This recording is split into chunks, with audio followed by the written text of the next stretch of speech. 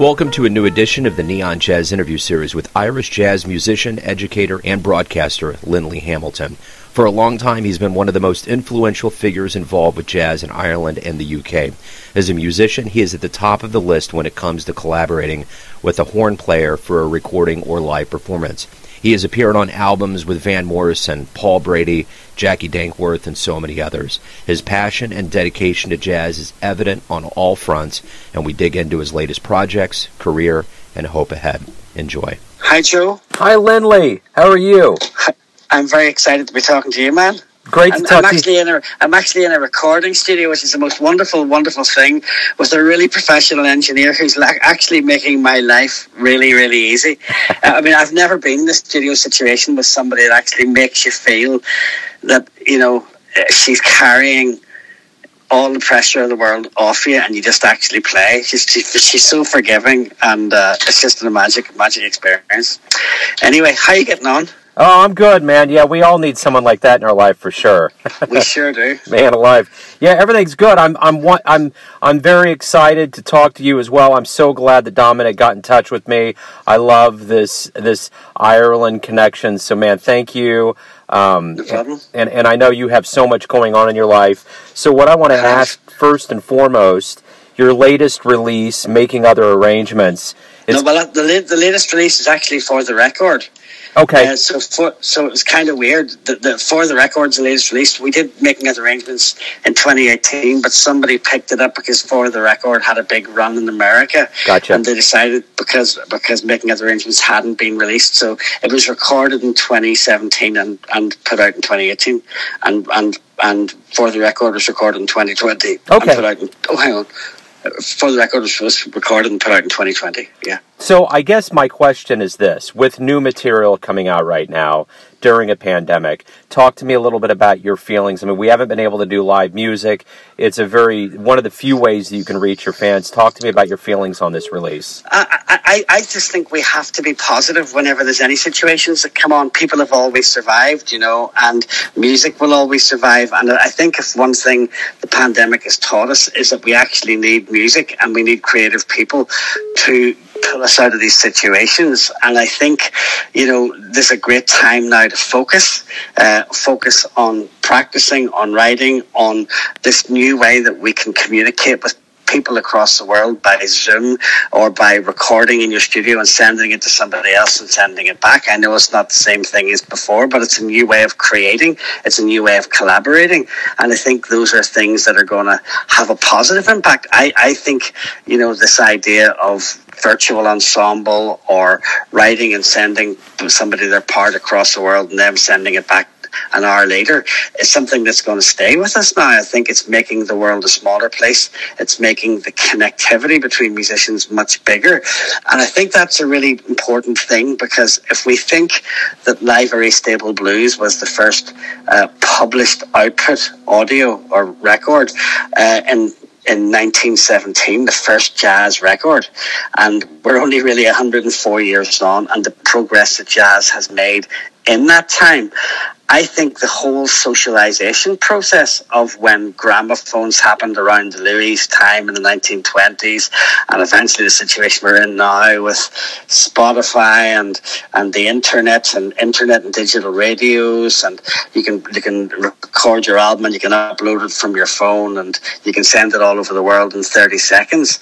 I think there's a socialization process that's going on, and we can bring our cultural heritage with us whenever we're writing and we're playing, and we can share that with somebody from a different cultural heritage and a different method of socialization. So I think, like all things, you have to see the opportunity and the misfortune, and I think we go forward now in a braver world where we're not afraid to connect and we have a bigger reach with our music, and I think we celebrate that. You know, it's interesting. I kept thinking during this pandemic, if there was any group of artists that were totally cut out for this, it's improv masters in the jazz world. And I really do feel like the world and the community of jazz is only going to get stronger, not only with their voice, but their general acumen of what they can do because of this. I agree. And I think I like to think of music as a team. I don't think we're just dealing with musicians. I think we're dealing with producers. I think we're dealing with radio. We're dealing with critics. We're dealing with magazines. And we're dealing with the community. And one of the things that I find whenever I play live is that I think whenever people say to me who was in the band, I don't really think of it that way. I think of it as the band as part of the room, and once you get the room, then the punters are in the band because you're relying on the energy that they're feeding off. So I think that's something that's really exciting. And I think that's something that's going to continue, I think, as a result of this digital impact, because we're going to reach more people. People are seeing more music. They're seeing this activity that's happening. They're hearing it, and they're becoming better. Their understanding of the music that we're creating is better. So I think it's something that's positive. Absolutely. So you clearly have a very deep love of jazz between, broadcasting and being a musician and everything that you've done. How did the seeds of jazz get planted in you? Talk to me a little bit about your childhood and the beginnings of this love of jazz. It was very, very lucky. There was a festival in Belfast Festival or Queen's Festival, and they used to have a fairly good sort of jazz delivery at it, and there was a couple of really great people at it that did workshops. So they would play in the workshop environment.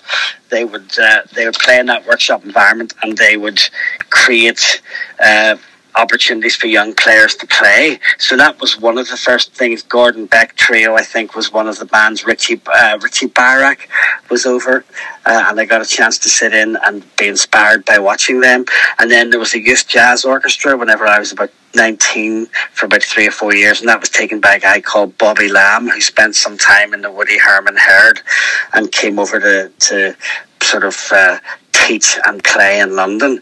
And those are things where, of course, it's amazing, because then you're being exposed to the other guys' music, and the other young fellas bring their CDs or their tapes, I think it might have been, and they put them on the coach whenever you're driving to the gig, and you certainly start falling in love.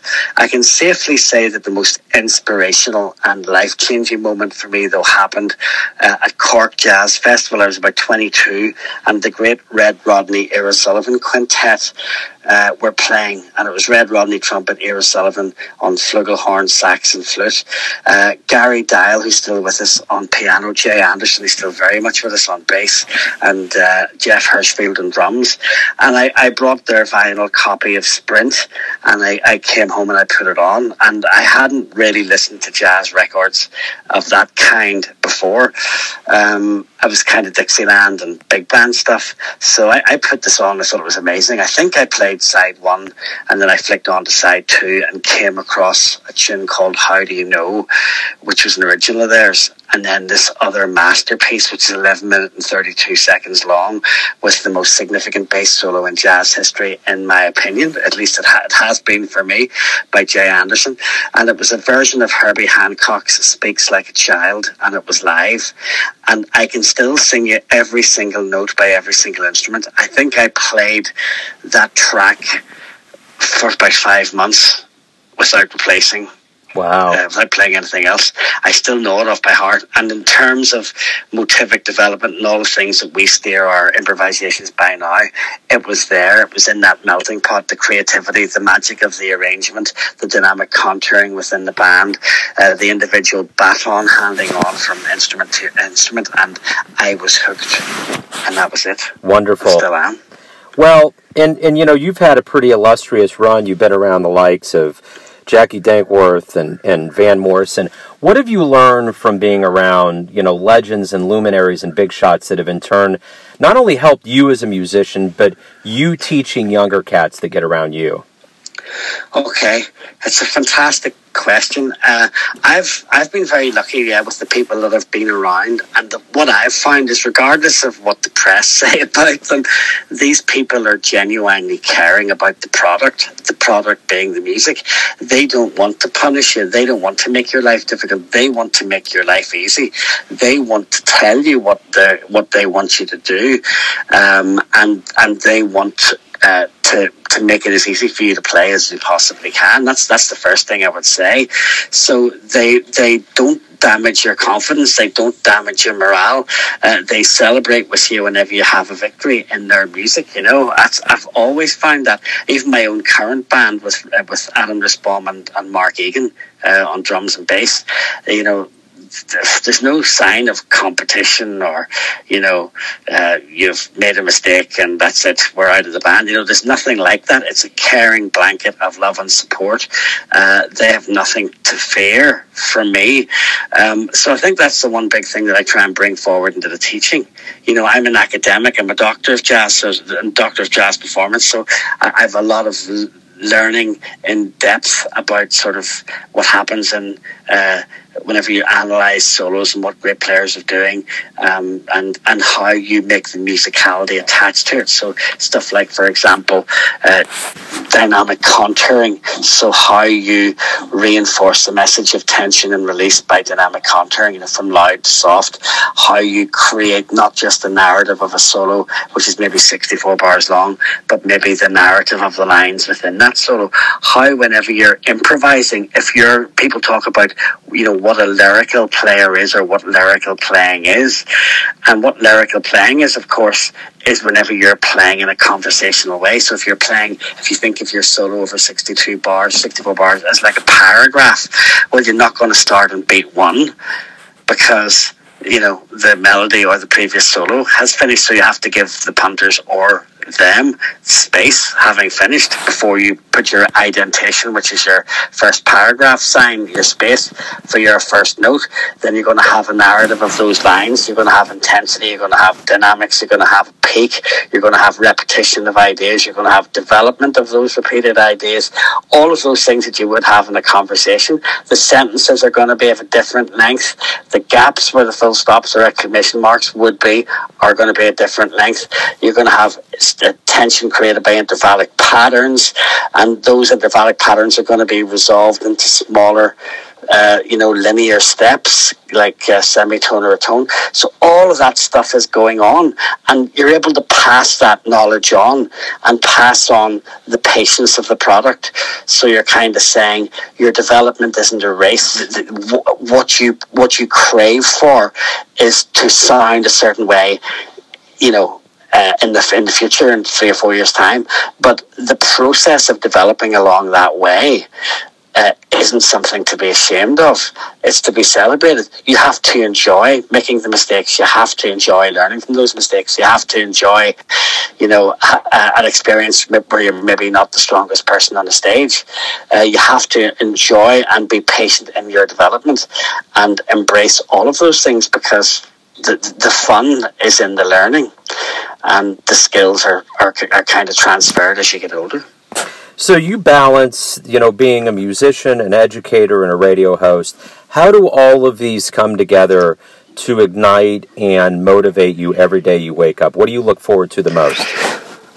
Well, that's a really great question. I think what I look forward to the most is the variety. My life is really interesting, and if I'm practicing for 3 or 4 hours, if that's the only thing you're doing, you have to find some way of downtiming, whether it's walking or watching something or reading something before you come back to it again. But if you're teaching as well, then you've got that variety of the preparation of the lessons. I supervise a lot of masters and PhD and final years of degrees, so you're really doing specific supervision in terms of presentation of research, and that's kind of mentally involving, and you're learning every time you do that, and you keep transferring that skill. And then the broadcasting gives you a chance to balance the articulation of the knowledge which you have. So you might hear maybe something in 7, and you might hear something where, for example, somebody's developing an idea using triad pair substitutions. You've got to balance how you tell the punters that, so you aren't turning them off. You've got to find some kind of way to create the magic and the passion, and to articulate it in a way that they can digest it. And sometimes you're just talking not just about what the music is or how the music's formed, but how the music makes you feel. And I think sometimes we can forget that's the most important thing, because it's not just how it makes us feel whenever we play, which is very, very special, but it's that translation to what the people are hearing, you know, whether it be through your radio show, whether it be through your gig, or whether you're really, really lucky enough in a performance class, when you can create the environment where that student steps up another level, they hear that and they don't want to go back. So it all kind of ties in, and the passion transfers across for different reasons. I'm one of these lucky musicians who realises that I'm not the best in the world. And I know, because I have an enormous record collection, and some of my favourite trumpet players are still alive, and I'm in awe of them whenever they play. And I don't feel humiliated, I don't feel bitter, I don't feel sad. I feel it's a wonderful thing to hear their music, and it's a wonderful thing for them because they are mentoring me through their records, and I'm trying to mentor people through my records or through my performances or in the classroom. And I really get excited whenever I see somebody who I know is going to be better than me in 10 years' time. After all of these years of wisdom that you've accumulated being a professional in the world of jazz, if you have a dream tonight to run into your younger self around the time you were getting ready to become a professional and do your first gigs, and you could give your younger self one piece of advice, what would it be? I think it's enjoy it more, and take the defeat slightly.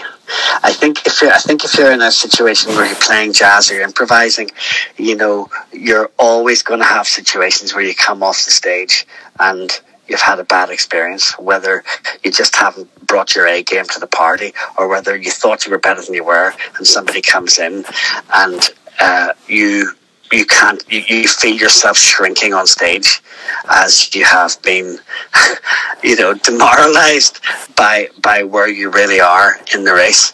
And I think the big thing is to not think of music like that. Music isn't a victory, it's not a battle. We're not trying to win. I think that for me, there's a difference between achieving success and achieving victory. I think if you achieve victory, then there's a whole lot of losers. And I think if you achieve success, then everyone's a winner, and you have to try and make it work that way. Because if you don't, then you're going to alienate the audience. You're going to demoralize the younger players. And I think we have to think of ourselves as a team, whether we be broadcasters, producers, musicians, educators, engineers, critics. We're all in this together for the jazz, for the music, because we know what it does to us individually. So we should want everybody else to feel that. And I know whenever I walk into a studio with an engineer, who's as good as the one I'm with now, you know, I respect them very, very much. I'm not there to tell them how to suck eggs. You know, they've been doing it. That's their thing. And our goal is to create the best product at the end of the day by working together. So if you could get into a time machine and go back in time and see any jazz musician, who are you going to go see, and who would you want to talk to when they get off stage? Oh, God. I know everybody would think Louis, because Louis was the father of the jazz. I think the one person I would want to see at his peak, because he wasn't always at his peak, the one person I'd want to see at his peak and to talk to him and to thank him for his influence is Freddie Hubbard. He was the man for me, you know, that had the capacity to change the way you felt by the way he played. And it's funny, it wasn't just with his mad bebop lines and hard bop playing, you know. It was even, if you think of his playing in Zanzibar by Billy Joel, or his album Ride Like the Wind with mini orchestra, you know, and you hear that just expressive capacity to cut across whatever the genre is and superimpose himself. Oh my God, I love Freddie. Yeah. So the one thing that's been very key about this year away is that we've obviously had no music, and as the world starts waking up and we return and things in 2021 are going to inevitably get better with vaccines and just the natural flow of us getting away from this pandemic, when we do return to the stage, what do you hope both musician and the audience realizes or relishes about live music? Well, I think it's the live music itself. I think it's the fact that we are celebrating the creation of something in the moment that has been prepared for. What we're doing is creating a music that isn't really being copied by someone else. We aren't wanting to play solos that were on our record. We're wanting to play something fresh every time. We need them to be part of that experience to create that new environment for us. I think one thing I would love them to think is that we're all part of the music and we're all part of the team. I would hope that the critics would ease off placing people in order and coming up with all-time top tens and things like that, and just enjoy the experience and encourage the new people, because the people who are making jazz now are making it in the environment of texting and Facebook and Jammer and all these different things that are happening, and they've probably got a very much shorter attention span than somebody in the 30s or 40s who had a record player in one room and that was it, occasional electricity and their horn. You know, there's a different kind of focus, but there's also this celebration of the fact that all of the music is kind of melding and it's harder to box, and I think we just give people a break and let them make the music and support it. So everyone has their perception of who they think you are, your family, your friends, your fans, your students, but ultimately you're the one that's guiding the vessel. You're living your life. Who do you think you are? I think I'm somebody who is content that I made the right choice. I used to be a civil engineer, and I gave up civil engineering to be a musician. I wasn't chasing the money. I was chasing the addiction of the feeling that I was getting from playing. And I think I'm somebody that wants other people, whether they be students in particular, or whether they be fans, or whether they be listeners, I want them to have the light shone on what is special to me about the music, and I want them hopefully to feel the magic. There's a record I got recently because I lecture and have singers in the group, and it's a record by a lady called Leanne Carroll, Liane Carroll, Carroll, and she did a jazz version with a big band which you wouldn't know was coming in for about a minute and a half. There's no sign of it coming in. It's just piano and vocal at the start, and it was a version of Mary Gautier's Mercy Now. So it was the combination of the message of the song and the dynamic of the delivery. And, you know, I think I could heal the world by forcing everybody to listen to that song. Right Just on. once. Yeah, that's beautiful. That's a great answer, man. Linley, this has been refreshing. It's been wonderful to catch up with you. Good luck with the material and getting back on the live stage, and I look forward to hopefully catching up with you here in the future to talk some more about music. I hope so, Joe, anytime. And all your listeners, just keep enjoying yourselves. Just keep enjoying the music and feel that you're part of a musical family, because you are. Thanks for listening and tuning in to another Neon Jazz interview, where we give you a bit of insight into the finest cats in Ireland, Kansas City, and spots all over the world, giving fans all that jazz. And thanks to Linley, it was a pleasure to hear all of those wonderful stories. If you want to hear more interviews, go to Famous Interviews with Joe Domino in the iTunes Store. Visit Neon Jazz at youtube.com, and for everything Neon Jazz all the time, go to the neonjazz.blogspot.com. Until next time, enjoy the jazz, my friends.